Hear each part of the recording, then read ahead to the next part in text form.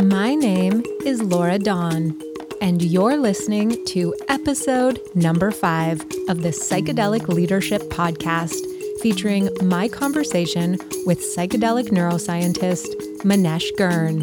That's one of the main potentials of psychedelics is they shake up our snow globe, as some people would say it, and give us the opportunity to reform our beliefs and fundamental models of reality and who we are in a more healthy way.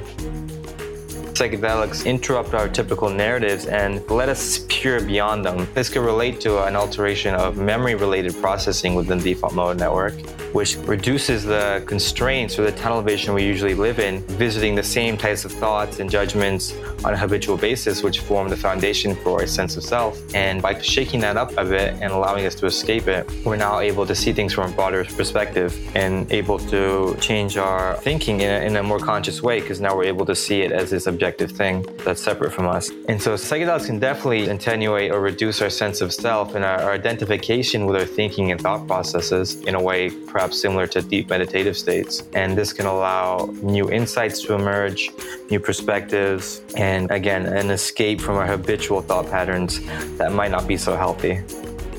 And so not only does it give you this shakeup of your usual patterns, it seems to be really working in your favor and trying to help you change and giving you this opportunity to do it. But new connections will only be sustained when they're activated over and over again, right? So if you create this new neuroplastic connection, but you're not, in some sense, activating that connection in a conscious way, it'll fade away over time because your brain's like, oh, I guess I don't need this connection anymore.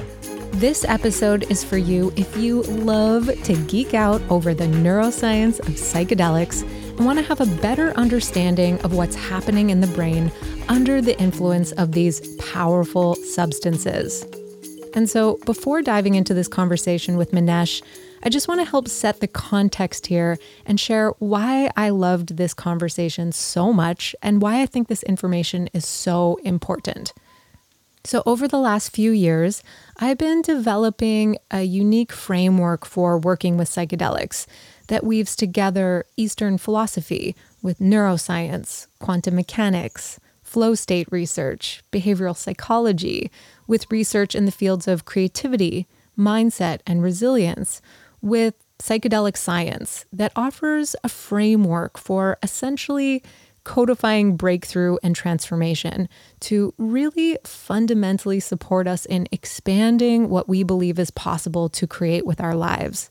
So neuroscience is one of the threads I weave into my framework, and I'm not a neuroscientist, although I have taken some courses on Coursera and I read quite a lot of books and neuroscience literature because it's an area that really interests me. And because I'm weaving it into my content, I feel a huge sense of responsibility in making sure the information I'm sharing is accurate. And I also spend a lot of time reading psychedelic science literature, which is actually how I found Manesh, who's a neuroscience PhD student at McGill University in Montreal, which also happens to be my hometown. And he's been lead author or co-author on over a dozen scientific publications and book chapters on topics including psychedelics, meditation, daydreaming, and brain networks. And so he was lead author on a specific paper that caught my attention called Updating the Dynamic Framework of Thought, Creativity, and Psychedelics, that Robin Carhart-Harris was also a co-author on, whose name you might recognize because Robin is probably one of the most well-known researchers in the space and leads a team at Imperial College Center for Psychedelic Research. And this paper on creativity and psychedelics was literally one of the main factors that inspired me to go back to graduate school. So after leading retreats for over a decade, I'm on sort of a forced sabbatical due to COVID. So I decided to take advantage of this open window of time and go back to school. And so I'm pursuing a master's in science, and the program is called Creativity Studies and Change Leadership. And I'm focusing all of my papers and my master's project on the intersection and overlap between creative thinking and creative problem solving with psychedelics. And I think this is a really unexplored area or niche within the psychedelic space. And I honestly think that this is where the conversation is headed. And I feel really called to hold space for that conversation and play an influential role in our understanding around how plant medicines and psychedelics can help us unlock greater degrees of creativity in our lives, and also helping to shift the narrative around creativity, which in my opinion opinion, and many others, is one of the most crucial mindsets we can learn to cultivate for navigating these intense times of change we are living in. And so the direction I'm excited to be taking for my retreats is focusing on working with teams, corporate teams and business teams that are open to exploring plant medicines, of course within legal jurisdictions, as a way to not only foster team building, but to also leverage windows of mental flexibility, which we're going to talk about in this episode, and how psychedelics help us do that, and why that can be so important for catalyzing change. And teaching teams cognitive tools and processes for enhancing creative problem solving, ultimately so we can uncover solutions to some of the most complex challenges we collectively face, which, as we know, there's no shortage of those. And so when I found Manesh through that paper on creativity, and I reached out to connect with him, and he's just such a super sweet and wonderful human being, and he agreed to hop on a call for this interview, I was just like, oh my goodness, I have a psychedelic neuroscientist full attention. Quick, ask him everything. And so what I really loved and appreciated about this conversation was that I was able to frame my questions by saying things like, okay, Manesh, this is the way I'm understanding this concept or idea based on the literature I'm reading. And I'm translating it in this way. So is it accurate to say that we see what we believe, for example? And then he would respond and really dive into the neuroscience behind it, which in this case, explaining the predictive coding model of the brain. And so this is what I mean when I say codifying breakthrough, and how I'm taking this information that Manesh is sharing here, particularly in the domain of psychedelic neuroscience, and I'm combining it with other domains, other modalities and practices, as well as working with psychedelics and sacred plant medicines, including a microdosing practice, to essentially help ignite rapid transformation in our lives and truly expand what we believe is possible. So paying attention to our limiting narratives and teaching ourselves how to rewrite old limiting beliefs is definitely one piece to the larger puzzle. And so this framework has not only been hugely beneficial in my own life, but in the lives of many of the people I've worked with as well. And one thing I really like about Manesh is that he's really good about deciphering fact from fiction, especially when it comes to psychedelic science, and explaining complex ideas in a way that makes sense, which he also does on his YouTube channel called The Psychedelic Scientist, and on Instagram as well, under the same name. And so we kind of jump right off the deep end in this conversation, where he offers his perspective on the default mode network and how it's being oversimplified and potentially overhyped in the psychedelic space. And in this process, he gets into the nitty-gritty and describes all 7 brain networks and their primary functions, and touches on bottom-up versus top-down processing. And this links to the internal stories and narratives we create for our lives, and how psychedelics disrupt what we call our models of reality, and why that's helpful for interrupting this pattern that tends to be overly rigid. And so just to keep connecting the dots here in this larger conceptual framework that I'm just kind of obsessed with cultivating, I talk about this from an Eastern philosophy perspective in the last episode, number 4, which was my first solo episode.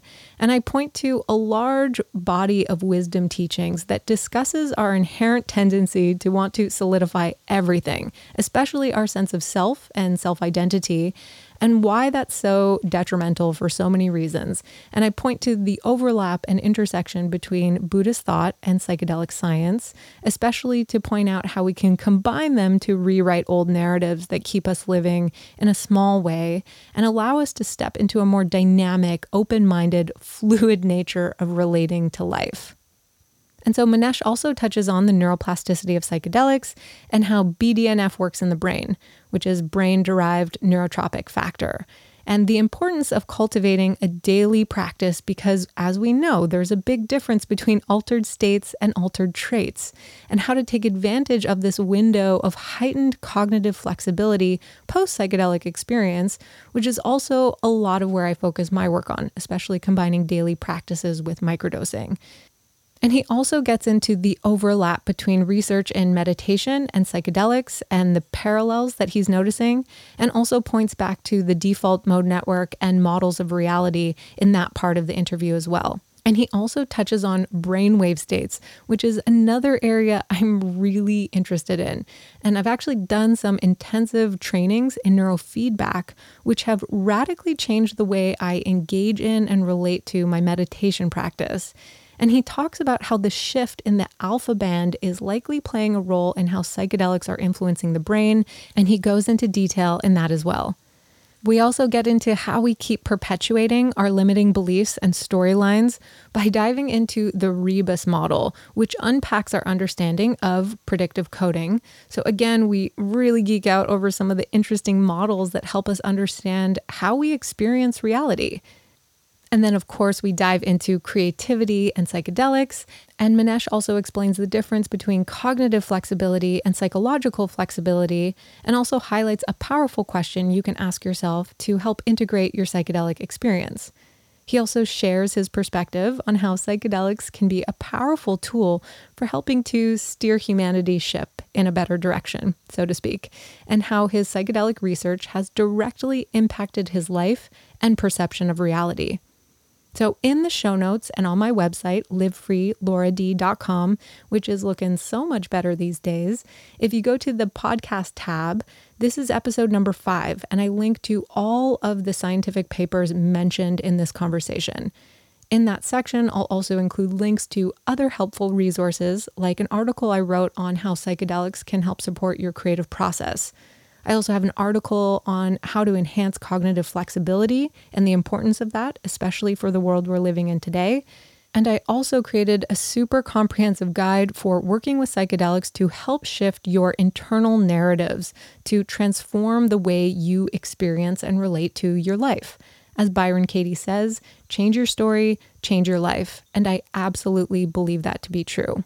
I also have an article I'll link to, and I'll touch on this in the conversation with Manesh, so it will make more sense when you get to that part, that's specifically written for entrepreneurs or anyone who's working with psychedelics to foster more creative ideas. And the article is about knowing when to have the discernment for when to really act on a vision you experienced or received in the psychedelic space. And so all of these links are in the show notes and on my website. And under the freebies tab, you can also find access to my free 8-day microdosing course and my 8-hour music playlist for psychedelic journeys and beyond. Okay, so one little teaser I am so excited to share with you. I am releasing my conversation with Dr. Bruce Lipton for episode number 7. And so Bruce is the author of Biology of Belief and is like the founding father of the field of epigenetics. And he shares his support for the psychedelic movement in that conversation. And so, of course, Bruce is also talking about the power of using the mind to rewrite limiting beliefs. And you'll notice some parallels between that conversation and this one with Manesh. Okay, so that was a longer intro than anticipated. Thank you so much for sticking with me. I'll be ending this episode with a song called Warriors of Light by Samuel J., whom I had the absolute pleasure of meeting at Envision Festival last year when there were still festivals and gatherings going on. And all of his info will also be in the show notes. And again, if you appreciate his music, please support our beloved musicians. He also just came out with a new track called Closer, which is definitely worth checking out. Okay, so without any further ado, here's my conversation with psychedelic neuroscientist Manesh Girn. Welcome, Manesh Girn. I am so looking forward to having you on the show today. Thank you so much for spending your time here with me this morning. Yeah, thank you so much for having me. So I would just love to know, how did you come to studying the neuroscience of psychedelics? Yeah, it was a variety of things kind of coming together. Through some weird coincidences or synchronicities, I got really into meditation and Zen when I was around 16. As a way at that time of fighting certain feelings of depression and anxiety and like a lot of stuff people go through in high school, and kind of wanting a way to cope with that. And I got into Zen. And as I kind of started getting into meditation and reading more about Eastern mysticism, it got me into the self-help world. And I was just thinking about the ways in which our perception of the world and ourselves can varies so much and how that completely restructures our experience of life. And this, some way or another, led me into reading stuff about psychedelics. And then here were these potent compounds able to catalyze these deep spiritual experiences and transformative experiences. And I thought it was fascinating, and it interlinked a lot of interests I had in mysticism, in meditation, in psychology, and in philosophy. And I thought, here's a fascinating thing with a lot of potential, and I want to get involved in it. Wonderful. So on your YouTube channel, The Psychedelic Scientist, I love how you're very dedicated to sifting through fact versus fiction. And I'd love to translate some of the density of the psychedelic literature into narratives that are easy for all of us to grasp. And at the same time, we're in the midst of this psychedelic renaissance, and it's so important to be clear on what the research is really saying. And as you say in one of your YouTube videos that, we live in a world with clickbait titles and sensationalist news reporting.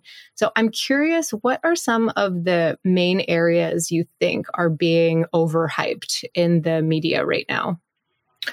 Right. Yeah, it's an interesting topic. So one of the things that I believe to be pretty overhyped is the whole default mode network narrative.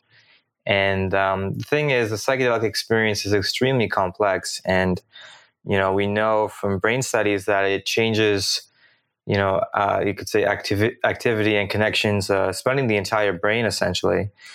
And the default mode network has been emphasized a lot, and saying how, it kind of encodes our sense of self.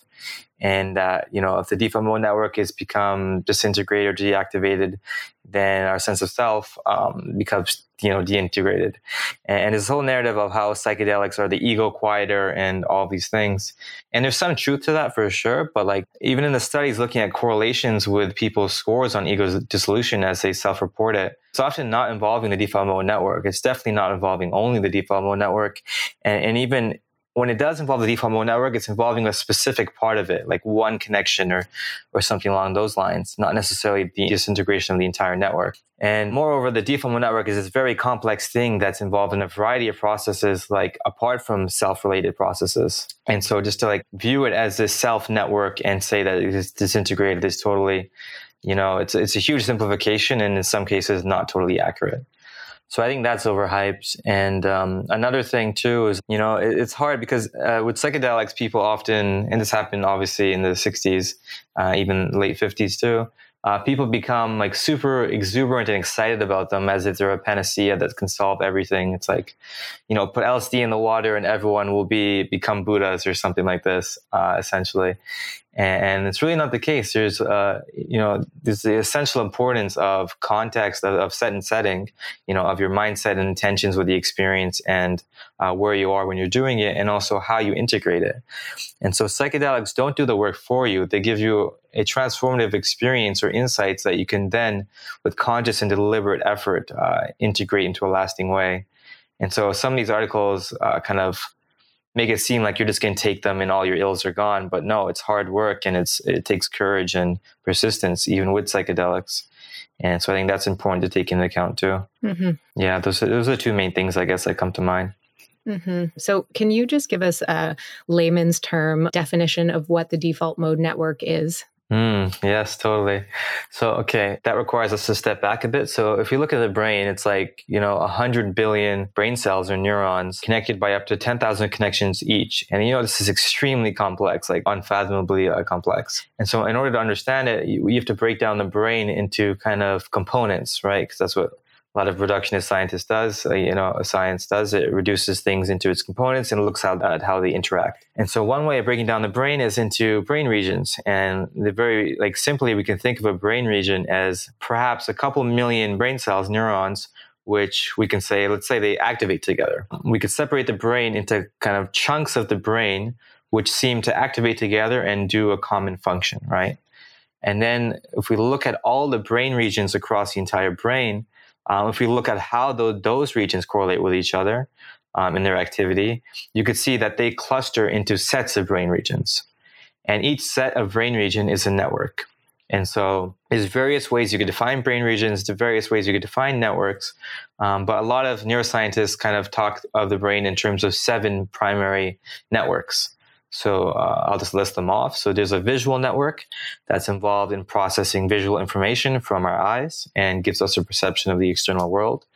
There's a so-called somatomotor network, which is involved in our somatosensory, which is our sense of touch, and our motor, which is our ability to move our muscles and basically move our body, involved in those processes. Another network called the salience network, which is a network, does a number of things, but one of the things it does is it tags things in our environment as important, let's say, and draws our attention to them. So that's why it tells us what's salient. And basically is this way of automatically directing our attention to things that pop out, let's say. And then there's another network called the dorsal attention network, which is involved in directing our attention in the external world in a focused and directed way. So it's like if you want to focus on that tree and not the other trees, that's the dorsal attention network that allows you to focus your attention on a particular aspect of your visual experience. And then there's another network called the limbic network, which is a network that essentially connects your lower, more evolutionarily older emotional areas with your cortex. And it kind of allows emotional information or inputs to influence our decision-making and our thinking. So that's the limbic network. And then next is the so-called frontoparietal control network. This network is involved in what researchers refer to as cognitive control or executive processing. It basically just corresponds to the type of thinking that we do when we're trying to solve a task. So it's problem solving and reasoning and kind of focusing to come to a solution to some problem. And that's the frontoparietal control network. And then lastly is the default mode network. So this network is very enigmatic and it's involved in a variety of functions, but it's a set of brain regions that kind of most importantly include the regions of the brain that are involved in memory. So both our memory of past experiences, which is our episodic memory, and also our kind of conceptual knowledge. This network kind of draws on our memory, what we would call internally directed processes. So basically processes that involve manipulating our memories in terms of planning into the future, which is essentially a form of imagination, and remembering our past, which is in some sense actually also a form of imagination too, which is interesting. And essentially it's involved, if I go into specific processes, it's involved in inferring the mental states of other people. It's called mentalizing, how I kind of know what you might believe or think because of the way you're acting. That's a default mode network, helps with that. It's involved in creating this differentiation between things that correspond to us, like the self, versus not. So this is so-called self-related processing of things related to us in a different way than things that are unfamiliar or not related to us. And as I mentioned, imagination processes and memory processes related to experiences. Also, in some sense, our ability to look at abstract associations between things, which is called associative processing. It's also involved in just mind wandering and daydreaming. When we go about our day, are being hit by all these thoughts all the time. We go into little fantasies and are constantly habitually thinking a lot of the time. That's a default mode network as well. So a lot of the thought is our sense of self in terms of our narrative identity, our story of who we are, who we've been, who we're going to be. The thought is that the default mode network, including these memory regions, which involve our memories of our past experiences, as well as our concepts of who we are, mediate those patterns of activity related to those. We're creating this narrative in our head of who we are, and this gives us our sense of being a distinct individual that is continuous in time. So the default mode network is this complex set of brain regions involved in all these processes. And each of these processes involves like a different subset of the default mode network. So there's like specialization within it too, if that makes sense. Mm-hmm. And so it's like this very complex, multi-subsystem brain network that's involved in a whole variety of cognitive processes. And essentially any aspect of your thinking, perception, or behavior that draws on memory in some form will involve some aspect of the default mode network. Mm-hmm. And I understand just the sheer magnitude of complexity when talking about the different networks. I read quite often that the default mode network sits at the top of a hierarchy in the brain. Is that accurate? Yes. Actually, the way I just described the networks was from the low end of the hierarchy to the high end. So I deliberately did that just now. And I actually have a paper that's currently under review that corresponds to this particular model of understanding the brain. And this hierarchy, we could say, on the model or notion or idea, is based on the fact that, If we look at this hierarchy is in terms of, we could say, distance from our raw sensory inputs. So like sensory processing areas is processing information of a sense of touch, a sense of hearing, vision. We can see that as low in the hierarchy because it's basically just taking in information from the outside. Whereas the default mode network is involved in these very abstract cognitive processes that group together a lot of distinct sensory processes into like integrated representations, you could say. So like a particular thought you had of your future or of your past will include maybe visual, auditory, emotional, tactile, sense touched aspects. And in that sense, it's a higher level in the hierarchy because it's kind of above and including what's below. You know what I mean? And also we could see in the brain that when you take in information through our senses, there's both anatomical evidence and also evidence in terms of brain imaging that those inputs go up this kind of processing stream one by one each place until they peak at the default mode network and related regions. And so there seems to be this what researchers would call large-scale functional hierarchy in the brain that goes from sensory processing to abstract processing in the default mode network. So that has been definitely shown through a variety of methods. Mm-hmm. I know it's this tendency to want to oversimplify, but we do know that something is happening with the default mode network when we're ingesting psychedelic substances. And without going into, full ego disillusion. And I know a lot of people are, talking about these mystical experiences and also just speaking to the second half of what you initially said in the opening of this conversation, that it's not necessarily all fun and games. We have to really work with them within a framework of integration. So it's not like we're trying to just like achieve this ego disillusion experience. But aside from that, do psychedelics help us to just even pause in the story that we tell ourselves about who we are and our sense of self and our sense of self-identity and the narrative that we have about our lives? Is that happening? And is that helpful? And is that what is contributing to some of the benefits that we receive? Yeah, definitely. It definitely is. And I want to say, like, psychologically, like, this stuff is definitely happening. It's just what I'm trying to draw attention to is like we don't quite know what exactly that corresponds to in the brain. And the default mode network is definitely highly involved, but it's far from being totally understood. But yeah, definitely psychedelics interrupt our typical narratives and let us peer beyond them in a temporary way. And again, this could relate to an alteration of memory-related processing within the default mode network, which reduces the constraints or the tunnel vision we usually live in, visiting the same types of thoughts and judgments on a habitual basis, which form the foundation for a sense of self. And by shaking that up a bit and allowing us to escape it, we're now able to see things from a broader perspective and able to change our thinking in a more conscious way, because now we're able to see it as this objective thing that's separate from us. And so psychedelics can definitely, of course, attenuate or reduce our sense of self and our identification with our thinking and thought processes in a way perhaps similar to deep meditative states. And this can allow new insights to emerge, new perspectives, and again, an escape from our habitual thought patterns that might not be so healthy. Mm-hmm. So when I read the literature in neuroscience, I hear reference to the brain being this predictive coding machine. Michael Pollan talks about it in his book, and I don't want to reduce the brain to a machine by any means. But is that part of what's going on where, is it accurate to say that we see what we believe, that we experience in the present what our neurological wiring has been predetermined from our upbringing, and that our current present moment of reality is heavily influenced and biased by our past? Is that accurate to say? Yes, I believe that is for sure. And it's interesting. I'm not sure if you've come across this, but Robin Carhart-Harris, he's a lead psychedelic researcher.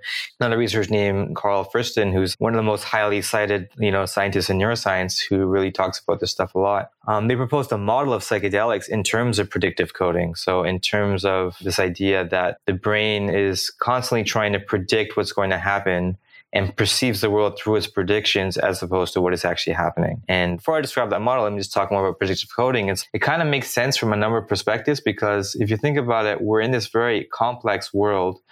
And if our brain constantly has to perceive from scratch every single moment and process this information as it's coming in, that takes up a lot of energy.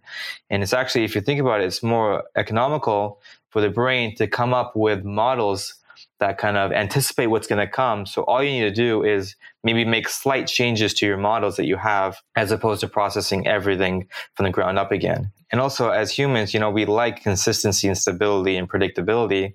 Otherwise, our life will descend into chaos. And so the brain is trying to keep us in a kind of state of homeostasis such that, we feel like we're in a predictable, stable environment.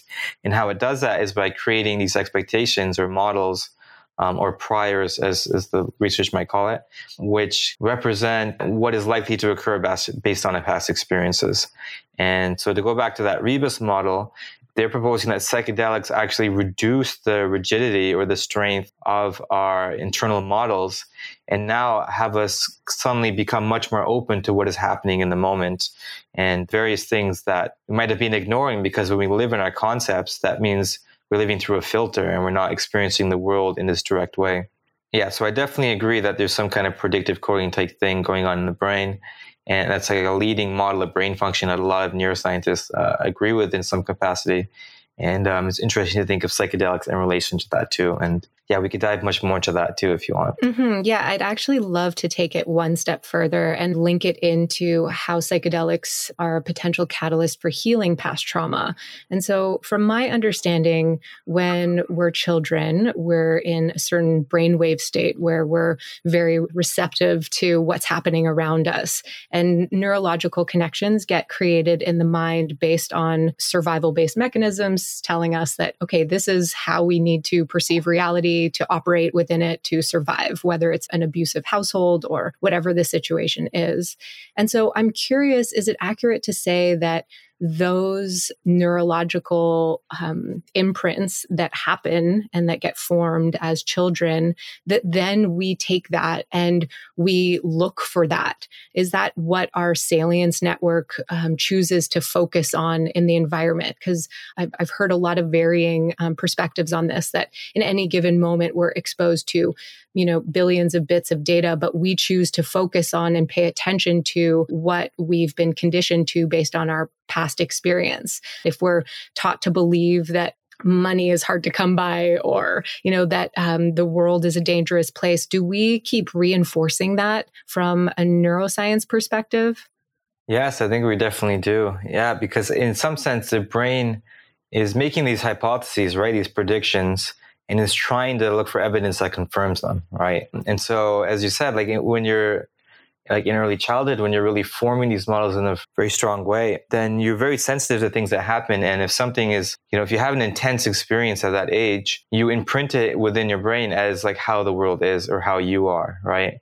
And when that becomes rigidified and is like rigid in your brain, it's going to be hard to let go of it. Because your brain is going to be constantly trying to find evidence for it. It's been using that as a model to filter our experiences. So it's going to take a lot of evidence to the contrary to shake it up. And sometimes, no matter what, you explain away things that happen and you try to fit your narrative. And so it's definitely a matter of your brain creating these models of who you are in the world is and trying to maintain them because they give your world predictability. And even if it's like, a traumatic memory, or let's say it's a belief that I'm unworthy of success. And the thing is, that belief formed in early childhood was a way of you making sense of your experience and a way of making it understood, because we as humans, we need to have things make sense. And then later on, even though it's not serving us, it still serves as protective mechanism that protects us from the chaos of uncertainty, right?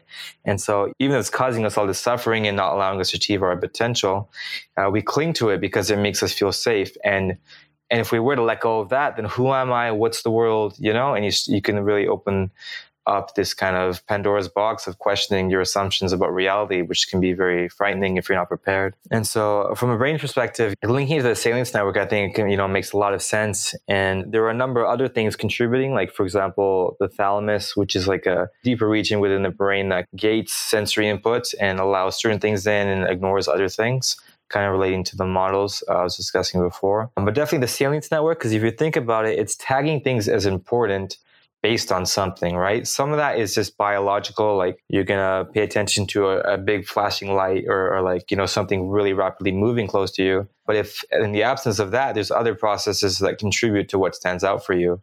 And yeah, I would argue that it's based on the models you have of the world and who you are, because things that relate to who you are important for you. And so you're going to notice them. If it's important to you to recognize, for example, how other people are reacting to you, you're just going to, your attention is always going to be directed to that. And you're going to be constantly hung up on how others perceive you. And that, again, is related to this model you've internalized to understand and filter the world. And so in that Rebus model I mentioned earlier, is that psychedelics, by reducing the rigidity of these models, we're able to see them for what they are. And it gives us the opportunity to revise them, to go deep down and see, does this really hold up? Is there information I've been ignoring? Is there a way I can revise this in a healthier way? And I think that's one of the main potentials of psychedelics, is like shake up our snow globe, if some people would say it, and give us the opportunity to reform our beliefs and fundamental models of reality and who we are in a more healthy way. And so would you say that the technical term, the word that we're using is models here, but is that synonymous with stories, beliefs, personal narratives about how the world operates and our place in it? Totally. Yeah. So it's like models, beliefs, narrative, stories, priors is what researchers would call it. So all these things, like, more or less, correspond to a very similar thing. So essentially, we have this story of how reality is. And I think of it as like a box. And there's a neurological underpinning to this box. And then it seems like we're trying to, every single day, use everything that we can to fit what we experience back into the box, rather than think outside of the box. And so I hear you saying that psychedelics widen that box of possibility of being able in those moments to reach for a new thought or a new idea, or, oh, maybe it's not this way, maybe it's that way. Maybe this belief isn't supporting me. Maybe I can choose that belief. Is that accurate to say? Yeah, totally. That's exactly it. Like, this is kind of what I wrote in that paper you mentioned earlier, the updating the dynamic framework of thought, creativity, and psychedelics. And the idea there was exactly that. The psychedelics reduce the constraints that we have on our thinking. And as in the language we've been talking about, like, reduce the strength of our models in explaining how things are, and lowers our certainty in how things are. And now we're able to entertain all sorts of ideas previously we would think are incorrect or not worth pursuing. So it kind of expands our range of potential ideas that we'll take into consideration, and can therefore, allow us to get out of little ruts in our thinking and see new associations and connections, and have more creative, novel ideas. Mm-hmm. So it's totally that. Mm-hmm. One of the things we hear so often in terms of how psychedelics affect the mind is that different parts of the brain that previously weren't speaking to each other start communicating. So what does that really mean? And what do we really know about that? And how much is that affecting this rewiring of beliefs? Yeah, that's a really good question. It's really interesting. Brain regions in the brain, or brain networks, become more interconnected with each other is a general trend. So there are, in general, more connections as a whole between regions in the psychedelic state. But like how exactly that links to our patterns of thinking is not something that's clearly defined, because like the current state of neuroscience, we can't really say exactly what specific patterns, like in an ongoing dynamic way, relate to specific thoughts. But we know, the default mode network, as I mentioned, is involved in mind wandering and daydreaming and thought processes like that. And so the idea is, by changing the interconnections between the default mode network, let's say, and other networks, we're potentially now allowing the system to enter into different states. And even within the default mode network too, there's changes and connections, of course. And the idea is that every particular, let's say, thought that you have corresponds to a particular pattern of interactions between brain cells, between neurons. And in the psychedelic state, since there's kind of this relaxation of these constraints, everything is a bit more entropic is the word I want to say, which just means it's more unpredictable or more chaotic.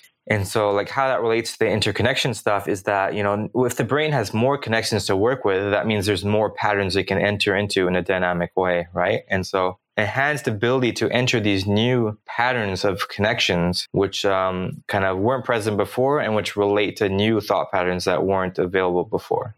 So yeah, I hope that answers what you had asked. Mm-hmm. And definitely leading us into the segue here of creativity and cognitive flexibility. And before I get there, I just want to ask you one more quick question about this state of heightened mental flexibility. And your perspective on post psychedelic experience in terms of integration. Do you have any thoughts on how people can really leverage that time? And do you think that just the psychedelic experience is enough for people to fundamentally, rewrite old limiting beliefs into positive ones? Or do you feel like it really requires more effort and day-to-day conscious focus and mindfulness around that? And any suggestions you have for how people can leverage that time? Yeah, totally. And I mean, I'm sure anybody who's like approached some kind of self-growth work will realize, the brain always wants to return to some kind of default. You'll change this pattern, and then as soon as you slip, it's going to go flying back to where it was before. So your brain is it's a very, stubborn organ in terms of changing behavior. And so definitely psychedelics open up this window of opportunity to create these, neuroplastic changes and make changes in our behavior. But in order to make them last, you have to have a daily practice where you're kind of reminding yourself of them and trying to consciously maintain them. And this is easier at first, but gets harder as you go into, new contexts again in your life and you get back into your rhythms. And it's so easy to fall back into past patterns. I mean, just because you have this experience of unitive oneness with the universe and feel this bliss, doesn't mean like a week later that, you could be an asshole again. And that's, it's totally possible.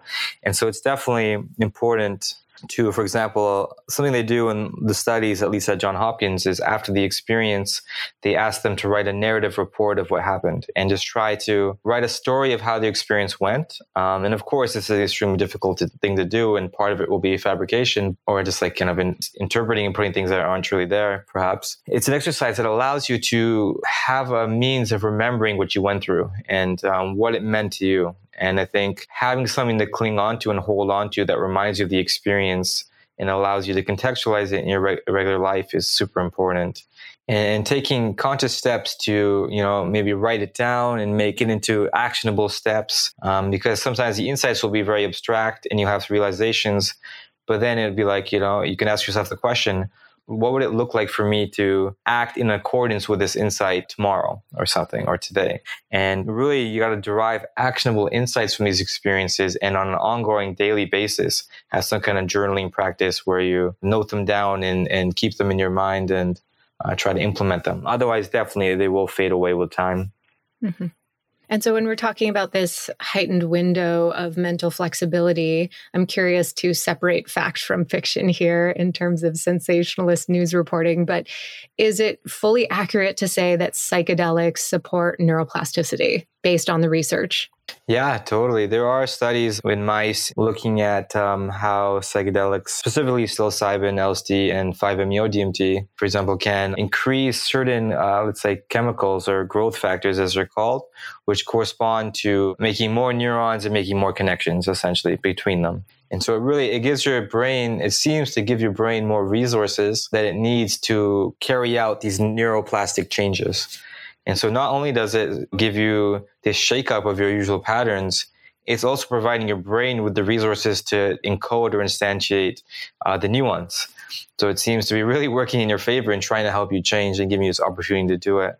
But again, like neurons, new connections will only be sustained when they're activated over and over again, right? So if you create this new neuroplastic connection, but you're not, in some sense, activating that connection in a conscious way, it'll fade away over time because your brain's like, oh, I guess I don't need this connection anymore. So psychedelics do give you the resources for neurogenesis and neuroplasticity, as we would call it. But of course, there's much more research is needed on to what extent can actually support these processes in a very strong and noticeable way. And is that through BDNF? Yes. Through brain-derived neurotropic factor? Exactly. So that's what I was referring to. There's increases in BDNF, through the administration of psychedelics, which activate the serotonin 2A receptor. Mm-hmm. I hear it being called the miracle grow for your brain. Is that true? I mean, maybe not. I mean, it's definitely, how I can describe it is it's like a chemical that gives the resources for enabling, neuroplastic connections. The miracle grower is a bit of a jump, I think. Okay, that's good to know. All right. So I am so curious to jump into this conversation around creativity and how psychedelics might help support creative thinking, creative problem solving. Now, as soon as we use the word creativity, it's also like opening up a Pandora's box here. And I really love the way the cultural narrative around how we think about creativity is starting to shift. I mean, I know there's probably a lot of people listening to this who think in the old paradigm that, oh, there's a small percentage of people who are creative and then there's everyone else. And I was one of those people too. And then it was in the past few years that I started really reading the research and hearing very bold statements from CEOs of Fortune 500 companies saying that creativity is the number one most important skill set that we can foster in the 21st century. So learning how to enhance our cognitive flexibility to be thinking outside the box, and especially in the face of just so many complex challenges that we face. So I'd love to dive into creativity with you, and just wanted to set that premise for people that we're not just talking about being an artist and painting on canvases. It's so much broader than that. And I'm curious why you were interested in looking at the research between updating a dynamic framework of thought around creativity. And maybe we could just start with a definition from your perspective, a definition of creativity, which of course is so hard to define, but maybe we could just start there. Yeah, I mean, there are obviously a lot of definitions of creativity depending on the domain where you're going to apply it. But scientists, they usually talk about creativity in terms of two primary components. So first, it has to be novel. The idea has to be new and going above and beyond anything that's been produced before. So yeah, it has to be novel. And then also it has to be useful. It has to be applicable to some end in some useful way. It has to be appropriate or adaptive for a new situation. You know, because you could think of having a new idea, which is just not useful. You have this idea, it's totally novel and never been, come up with before, but you can't find a practical application. So usually in scientific research, it has to be both new and have a particular use that's definable. So novel and useful. Mm-hmm. And I think that second portion is really helpful when so many, visionaries and change makers and entrepreneurs are working with psychedelics these days and tapping into these visionary states and getting like all sorts of ideas. And then, the second part is how practical is this? Because of course we can have a lot of crazy thoughts under the influence of these substances. So just to state that in terms of anyone who's consciously working with psychedelics to enhance idea generation and to come up with novel ideas, to use the second part rationally. How useful is this and how applicable is this, especially for finding solutions to the challenges we face? Totally. So in terms of your paper, what did you discover about the update of the dynamic framework of thought? What did you learn through that paper that you wrote on creativity and psychedelics in terms of how we need to think about creative thinking? Yeah, so totally. First, I'll just describe what that model is saying. And basically, it's a model of thinking in general that characterizes different types of thinking in terms of how much constraint is on the thinking. And this constraint can come from our emotions or our biases or a kind of unconscious tendencies, or from our deliberate kind of conscious intention.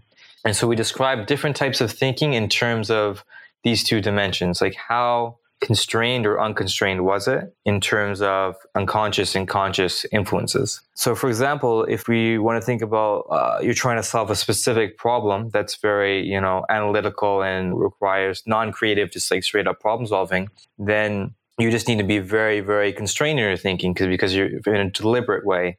So you're deliberately constraining it to this problem and focusing on just that problem to solve it. Whereas in creativity, there is some kind of deliberate focus, but you don't want to be too constrained, too unconsciously constrained or deliberately constrained. And so it'd be kind of contrasted with normal problem solving in that sense and having less constraints on it.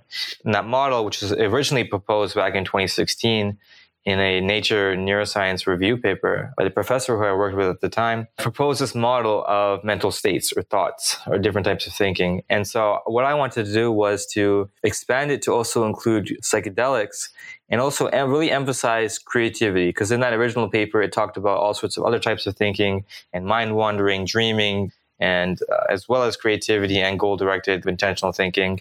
And it mentioned creativity in 3 sentences, and that's it. And so in this paper, I wanted to update it to give a more nuanced perspective on creativity. and include psychedelics. So this more nuanced perspective, you could say, is addressing the fact that creativity isn't just one mental state you go into. It's a very dynamic thing. In kind of the terms of creativity researchers, it's a dynamic dance between idea generation and idea evaluation. And so these two things are distinct in terms of psychological processes and also in terms of the brain. And when we're usually trying to come up with a creative idea, it involves, generating the ideas and like, oh, is this a good idea? Yes or no? Oh, let's go back to generating. And it's kind of this kind of iterative process of going back and forth. And so in terms of the model, this means like we're going back and forth between unconstrained and more constrained thinking, and it's dance between them. And what the research has shown is that you ideally want to keep these two things separate. So you want to have your idea generation and generate all of your ideas without evaluating them, without kind of considering them and how useful or novel they are. Just like get them all out. And then subsequently later on, you want to evaluate them in a separate process.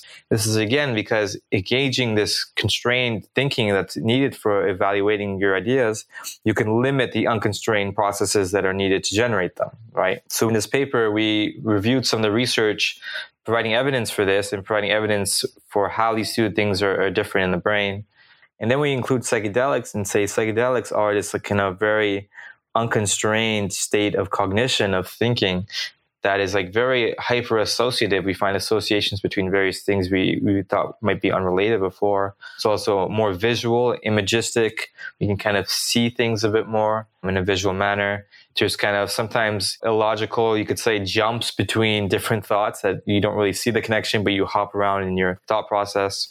And also there's reduced need to make things realistic when you're in the psychedelic state. Like anything goes and all is let loose. And so we're arguing that psychedelics represent an unconstrained state of cognition that facilitates the generation of novel ideas, and that it's great for idea generation to create new ideas. And then you'd have to, outside of the psychedelic state, then evaluate them in this more directed, deliberate way. And that was like the main idea of that paper. And would you say the unconstrained cognition aspect of the psychedelic state is facilitated by this notion that different parts of the brain that don't usually speak to each other start communicating in new ways? Is that related? Yeah, it could be. It's an interesting thing. Like, I mean, the real answer is I don't really know. But in terms of what people have said, one perspective on the default mode network, for example, is that it exerts a constraining influence on the rest of the brain and keeps us, as I've said, it encodes these models or narratives which makes sense of everything else and give us a sense of stability and order. And then in this particular model, like proposed by Robin Carreras, is this entropic brain model where basically the brain at baseline, let's say a more evolutionarily older brain, is always in a state of unconstrained cognition, relatively speaking. And that these newer brain areas, it's the default mode network, evolutionarily newer, are constraining that unconstrained kind of natural baseline state of the brain and giving it order. And so one of the ways the psychedelic state is unconstrained, relatively speaking, is because these connections which were reducing or constraining other brain regions are now altered or disrupted in some way. So while there is increased interconnections between most of the brain, which might relate to, increased associative thinking and seeing the relationships between things, there's also a reduction in certain connections, which might be imposing this constraining influence on more primitive brain areas. Yeah, I hope that wasn't too confusing. No, that was great. So it also sounds like the analogy that I've heard is that when we're children, we're very often in lantern consciousness, where our perceptual field of awareness is very wide open. And then as we age, we become more narrowly focused on spotlight consciousness. Mm-hmm. And that this psychedelic experience allows us to tap into those experiences again of broadening our perceptual field of awareness.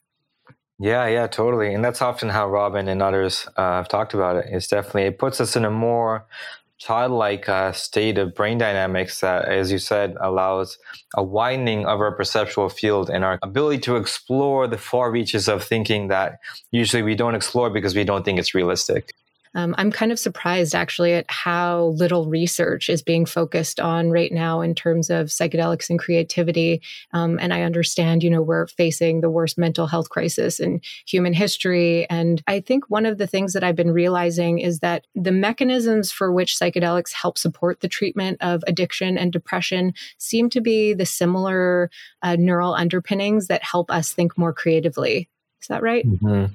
Yeah, totally. Yeah, it's interesting because one of the things let's talk about the therapy side first. One of the things they found in the therapy is that one of the strong mediators of positive outcomes is, on one side, it's having a mystical unitive experience, but it's also that mystical unitive experiences leads to greater psychological flexibility. But there's an important distinction to be made here between cognitive flexibility, which is directly related to creativity, and psychological flexibility, which is something that comes from certain types of therapy. And so cognitive flexibility is more related to creativity in the sense that it's the ability to not get too hung up on, let's say, one thought or one interpretation of something, and being able to switch between mindsets and not get bogged down in a particular issue or problem, and be fluid in our thinking. That would be cognitive flexibility. And psychological flexibility, which is something that's emphasized in these psychedelic research clinical trials, more so corresponds to an ability to be fully present in the current moment and able to consciously control our behavior in a way that's consistent with our values and with what we want to do, as opposed to being unconscious and just acting out our impulses. And so one of the main aspects of psychedelics which enabled their therapeutic effect is because they allow people to be in a mental state where they're able to accept their current experience, accept their emotions, positive or negative, accept their thoughts for what they are, while simultaneously giving you some distance from them so you're not totally immersed and identified with them. And therefore allowing this new space for conscious action and conscious change and ability to really reflect on what do I value, what kind of person do I want to be, how can I act more in accordance with that, and kind of giving you that ability for psychological flexibility in the moment. Psychedelics enable that, but you can also see how psychedelic flexibility can give rise to cognitive flexibility. Because if you're more grounded in here in the moment and operating from a place of conscious choice rather than reactivity, then you're able to more easily navigate your thought process and see things from a wider perspective instead of going into tunnel vision mode. So definitely these two things are interrelated, and the exact relationships between them is, a topic for future research, but there's definitely something there. I'm curious your perspective on this notion that a more connected brain allows us to see a more connected reality and ourselves immersed in a more connected storyline or narrative in terms of our connection to nature and our connection to other people and even our connection to our own selves. Do you think that there's this neural underpinning to this experience that so many people have of enhancing their perception of how inherently we are connected to nature and to each other? Yeah, I mean, yes, it could be. Like how I think about it is that, we could say that ego dissolution states where a sense of being an individual self is reduced or dissolved are in some part related to this tendency of our brain to become hyperconnected, right? Because now when we lose our sense of, for example, of where our body is or where it begins and ends, this is because the areas of your brain that integrate our sense of our bodily position are now becoming disrupted and perhaps integrating more information than they're used to. And now your visual information is being included in there too, for example. So you feel like, you're merging with the couch you're sitting on. And so I think an increased interconnectivity of the brain is related to our sense of increased connection with ourselves, the world, and others, insofar as it relates to our ego dissolution. So I think what's important here is that the thing that's maintaining our separateness from other people in the world is our narratives, our sense of ego, our sense of, distinct identity. And so when that is reduced, we're now opened up beyond our absorption or preoccupation into our concerns and what's important for us and, putting us at the center of the world. Once that kind of fades away, you would naturally feel this more greater connection and alignment with life and with the planet and with others. And I think, that could be a byproduct of increased interconnectivity, but yeah, again, I think it's the ego dissolution aspect that contributes to that the most. But we do see from the research that the sense of nature relatedness has really enduring effects in people's lives. Same with the personality trait openness. And openness is also directly related to enhanced creativity, creative thinking. Are you drawing any of those parallels between openness and creativity? Yeah, definitely see the connection there. Openness is basically, it's an openness to new experiences. It's also a connection with your internal fantasy world. It's an openness to new lines of thinking. It's a kind of an aesthetic appreciation. And so it kind of makes sense that psychedelics, when they put you more in tune with life and less trapped within your internal narrative, that you just appreciate things more and you feel more connected.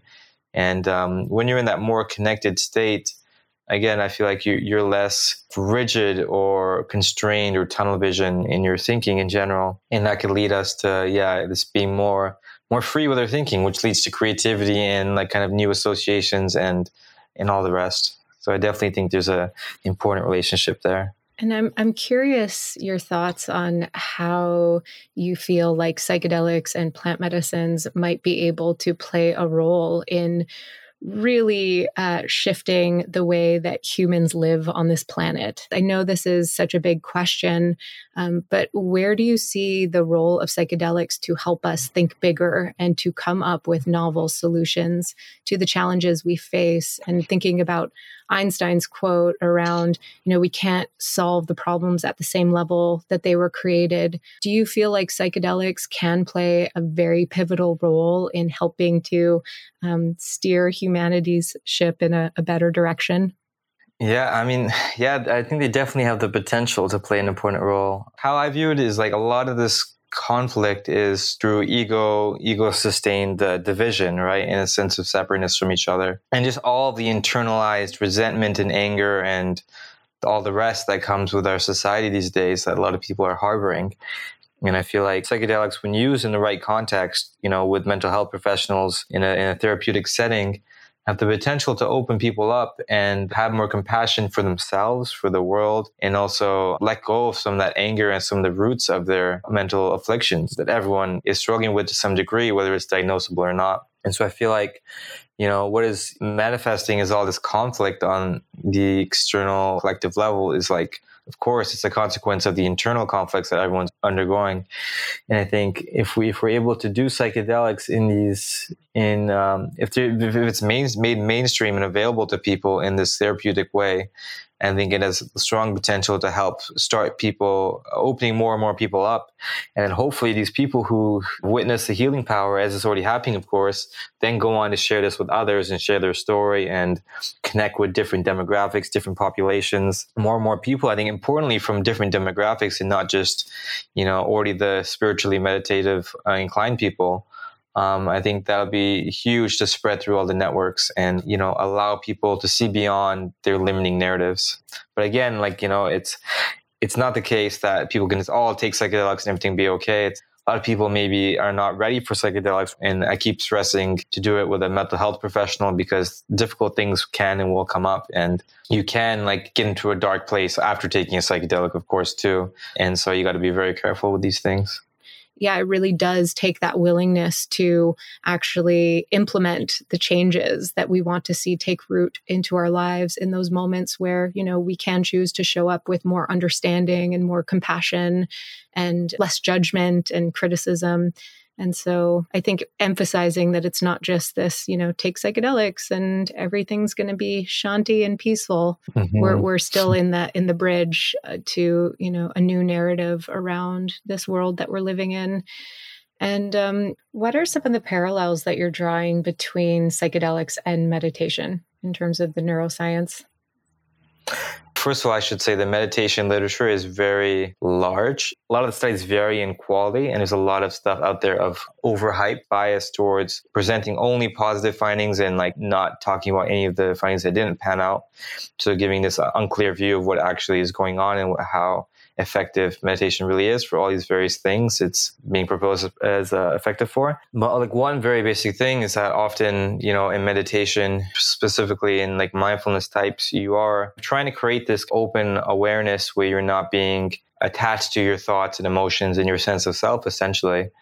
And you do get similar reductions in default mode network activity and meditation as you do with psychedelics, specifically in terms of mindfulness type meditations. So I think a parallel there is that as in psychedelics, in meditation, you are creating this mental state where you're stepping back from your thoughts, feelings, stories, emotions, and seeing things from a broader perspective, and a perspective that enables insight into your patterns and kind of gives you the ability to try to change them. And again, this ego, I wouldn't say dissolution unless you're meditating for a long time and you have this experience, but I would say ego attenuation or reduction is maybe a common psychological process that occurs between them.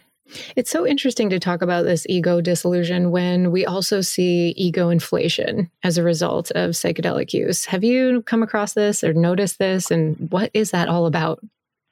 Yeah, it's so interesting. I think part of it is, you get this psychedelic and you have this profound experience and you feel like, this is it. I get it. Like I'm the chosen one. I'm here to tell all of humanity the truth, right? And you go into this messianic kind of state, and that's very possible during an experience if you have that kind of personality tendency and you're not grounded enough by people around you. And you start to think you know everything and you got to share with everyone from this very authoritative place. And what I would say is, at the end of the day, psychedelics are giving you this amazing gift, the gift of essentially unearned wisdom, unearned mystical experience, right? And it's allowing you to enter this state temporarily. I think the right response, of course, is humility and gratitude and having the ability to have this experience without having to engage in rigorous mental practices for like a decade. But I think some people get too caught up in that experience and assume all the work has been done for them and now they enter this permanent nirvana and know how it all is. Or even at a smaller level, just like having this spiritual ego inflation where it's like, I'm more spiritually aware than you now. I know, you're still in your ignorant mode of functioning, identifying with your ego and your sense of self. I saw beyond that, and now I'm better than you, and I know more than you, right? And then it backfires. Exactly. And then they're definitely like more distant from it because the ego is this pesky thing. It's going to latch on to spirituality as, its own way of creating the separateness between you and others, essentially. So. I read this really great quote. Yeah, briefly describe it as quite a long quote, but the gist of it was that, the psychedelic experience is like being choppered to the top of a mountain, and it gives you the false sense of this notion that you did all the work to get there. And that can really lead to, spiritual narcissism and ego inflation. And so after enlightenment, do the laundry. And for me, meditation is that practice of taking the step every day to climb the mountain. So I see it as like this dual approach. Yes, psychedelics can help, show you those mystical experience, the deeper meaning. And then when you're done, go sit on your meditation cushion and do the work to help these changes that we want to see actually take root in our lives. Yeah, totally. It's like it's a distinction like in a book by the leading meditation researcher, Richard Davidson. I think he wrote this with Daniel Goleman, who's like the very famous guy for emotional intelligence, who's also a meditation teacher and friend of Richard Davidson. They wrote this book called, I have to paraphrase the title, it's like Meditation, States and Traits, or States versus Traits. And this is an important distinction. Is can you differentiate a particular transcendent or a high state versus lasting traits, things that actually create changes in your tendencies and behavior and thinking? And people often conflate the two and say, now that I've entered this state, these things are now a part of me and who I am, which is never the case. Because again, if you're not doing conscious work to integrate, it's never going to last. And if you think you don't need the conscious work, and then, you got some definite work to do there to change your perspective too. Yeah. How to transmute altered states into altered traits. Exactly. I've read that. And that's part of the journey. And just seeing that, it's a process, all of this journey that we're on. So many people are on the spiritual path of improvement. And it's like, we never get there. There's no arriving. It's just one step at a time on the path. Yeah. Totally. I'm curious, are you familiar with any of the neuroscience behind visualization? I call them more like visionary practices. And I've read before that when we close our eyes and see ourselves doing something in our mind's eye, that our brain doesn't know the difference between what we're imagining and what is actually happening in reality. Do you know anything about that? Yeah, definitely. Like in terms of brain activity, you can directly activate your visual cortex, which is the area related to processing visual information through conscious intention alone. So definitely, in order to have that image in your mind's eye, you actually are recreating that perception in some sense in your brain. So I think more or less in terms of your brain, the distinction between real visual experience and our imagined is a matter of degree. It's a very similar thing in that sense. Mm-hmm. I have a theory that there's moments, these windows that open up in my own psychedelic experiences where I am very visual in my internal realm. And my theory is that if I really hold the vision of what I want to create with my life, and I'm under the influence of psychedelic substances, and there's more neurochemistry that's happening in the brain, and I'm in a higher degree of mental flexibility, that I'm enhancing my capacity to rewrite old beliefs and old storylines. Do you have anything to say on this theory that I have? Yeah, no, totally. I mean, it makes sense to me. I've read a lot of like self-help type books that talk about visualization, and there's this really famous one called Psychocybernetics from way back in the 60s, I think. And the main idea in that book was like, in order to create lasting change in behavior, you have to change your unconscious self-image. And the way to change the self-image is to consistently visualize what you want it to be as if it's already occurred, right? It's like visualize what would it feel like for you to be this successful, business person, and as much sensory detail as possible in the brain, because it can't differentiate necessarily between real and imagined experience, will start to believe that it's true, and it'll create these changes in your mental tendencies.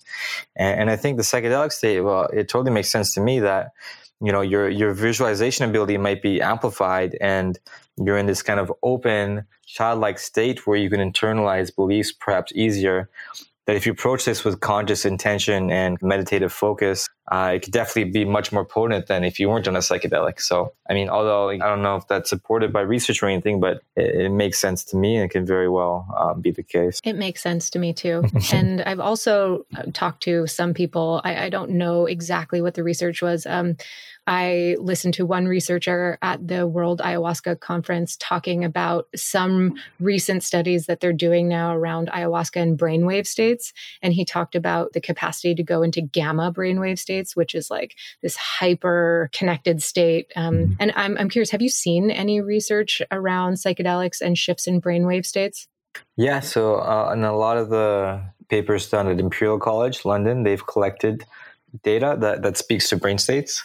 Often they talk about one of the particular waves that they focused on is alpha waves. And what's interesting about alpha waves is that they seem to, they correspond to a relaxed state. And often when our eyes are closed, there's more alpha rhythms, you could say, very generally speaking. And other research has proposed the idea that alpha waves correspond to a greater reliance on our internal models, on our predictions, on our beliefs, narratives, etc. For example, in the psychedelic state and psilocybin, I think LSD too, there's reduced alpha activity within, or reduced alpha power in the area of the brain called the posterior cingulate cortex, which is an area that we could say has been related to self-related processing and is related to our memories of past experiences.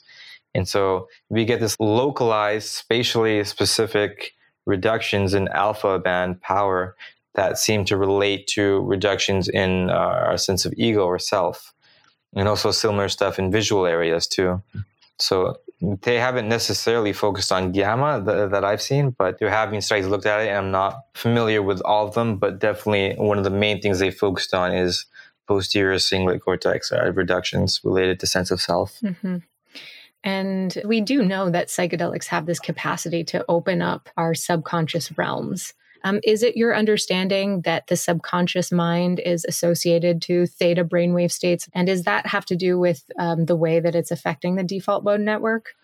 Yes, like in my mind, it makes more sense to mention it related to the alpha band activity. Because the idea with the subconscious mind emerging in the experience, like how I understand it is that, again, going back to this idea of models being reduced in their rigidity, is that typically our models, which encode our ego narrative as well as our idea of understanding of how the world is, these represent what's pushing away our subconscious repressed aspects of our mind, which is like unprocessed memories and emotions and so on. we're kind of, with our stories and narratives, explaining them away and covering them up.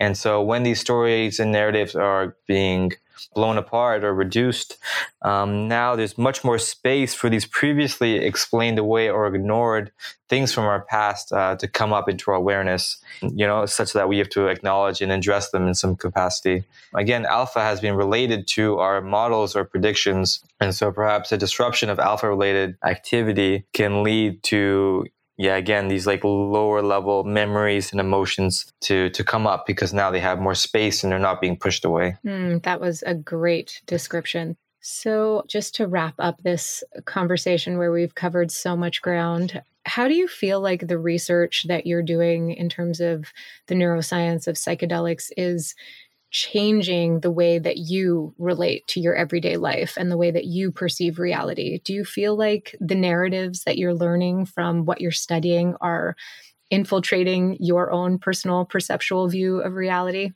Yeah, I think so. I think I've always somehow had a psychedelic mindset, like from, my late teens, in the sense that I've always tried to maintain an awareness of the limitations of my perspective and kind of be open to having this fluid sense of self where I'm not attached to a particular identity, and I'm trying my best to always be growing, always be changing, and not holding on to my conceptions of reality and how I think things should be, which is very much related to meditation and I guess spiritual practice, if you want to call it that. And I think seeing this stuff come up in the research about reducing our kind of how hard we cling to our models of who we are and how the world is really reinforced this too. At the end of the day, life is happening. We're experiencing these things. And the actuality of experience is far beyond our mind's ability to fully comprehend it.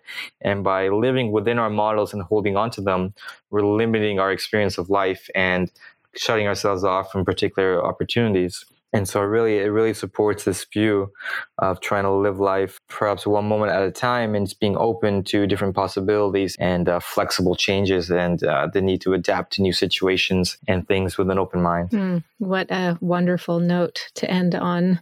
Thank you so much for sharing all your intelligence and wisdom on this podcast. I really just appreciated this conversation so much, and a lot to digest and chew on. Of course, truly my pleasure. This was a lot of fun, and I'm so glad you invited me to be on your show. Hi, friend. Thank you so much for tuning into another episode of the Psychedelic Leadership Podcast. If you're resonating with this content and you feel inspired to subscribe or share with a friend or write a review, I would so appreciate that. And if you'd like to be in touch with me, please feel free to reach out through my website, livefreelaurad.com, or send me a message and connect with me through Instagram at livefreelaurad. And now I'm going to leave you with this song by Samuel J. called Warriors of Light. Until next time. Time is unfolding, some of them chosen, peacefully they come. Like the rising of the sun, the warriors have come.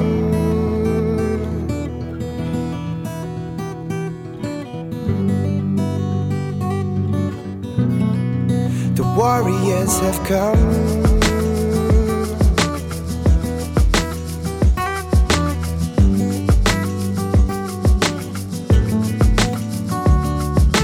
I would like to see this world, live with much more hope, to see the power we have used to help the earth to cope. I looked at the horizons, I can see them gather now, all watching the rising tide. I can feel them somehow. If more of these people looked into each other's eyes, there would be more love than fear in our minds. And so as they stand alone, told to give up their fight, I will stand by your side, warriors of light.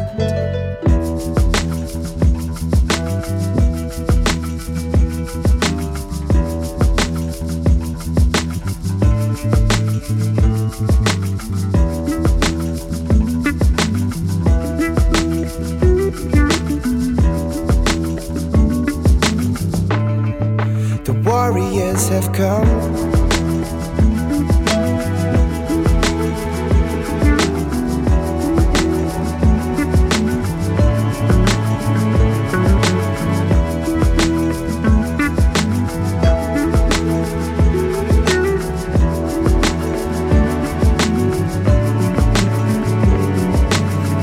like to see this world, yeah, live with much more hope. To see the power we have used to help the earth to cope. I looked at the horizons, I can see them gather now, all watching the rising tide. I can feel them somehow. If more of these people looked into each other's eyes, there would be more love than fear in our minds. And so as they stand alone, told to give up their fight, I will stand by your side, warriors of light.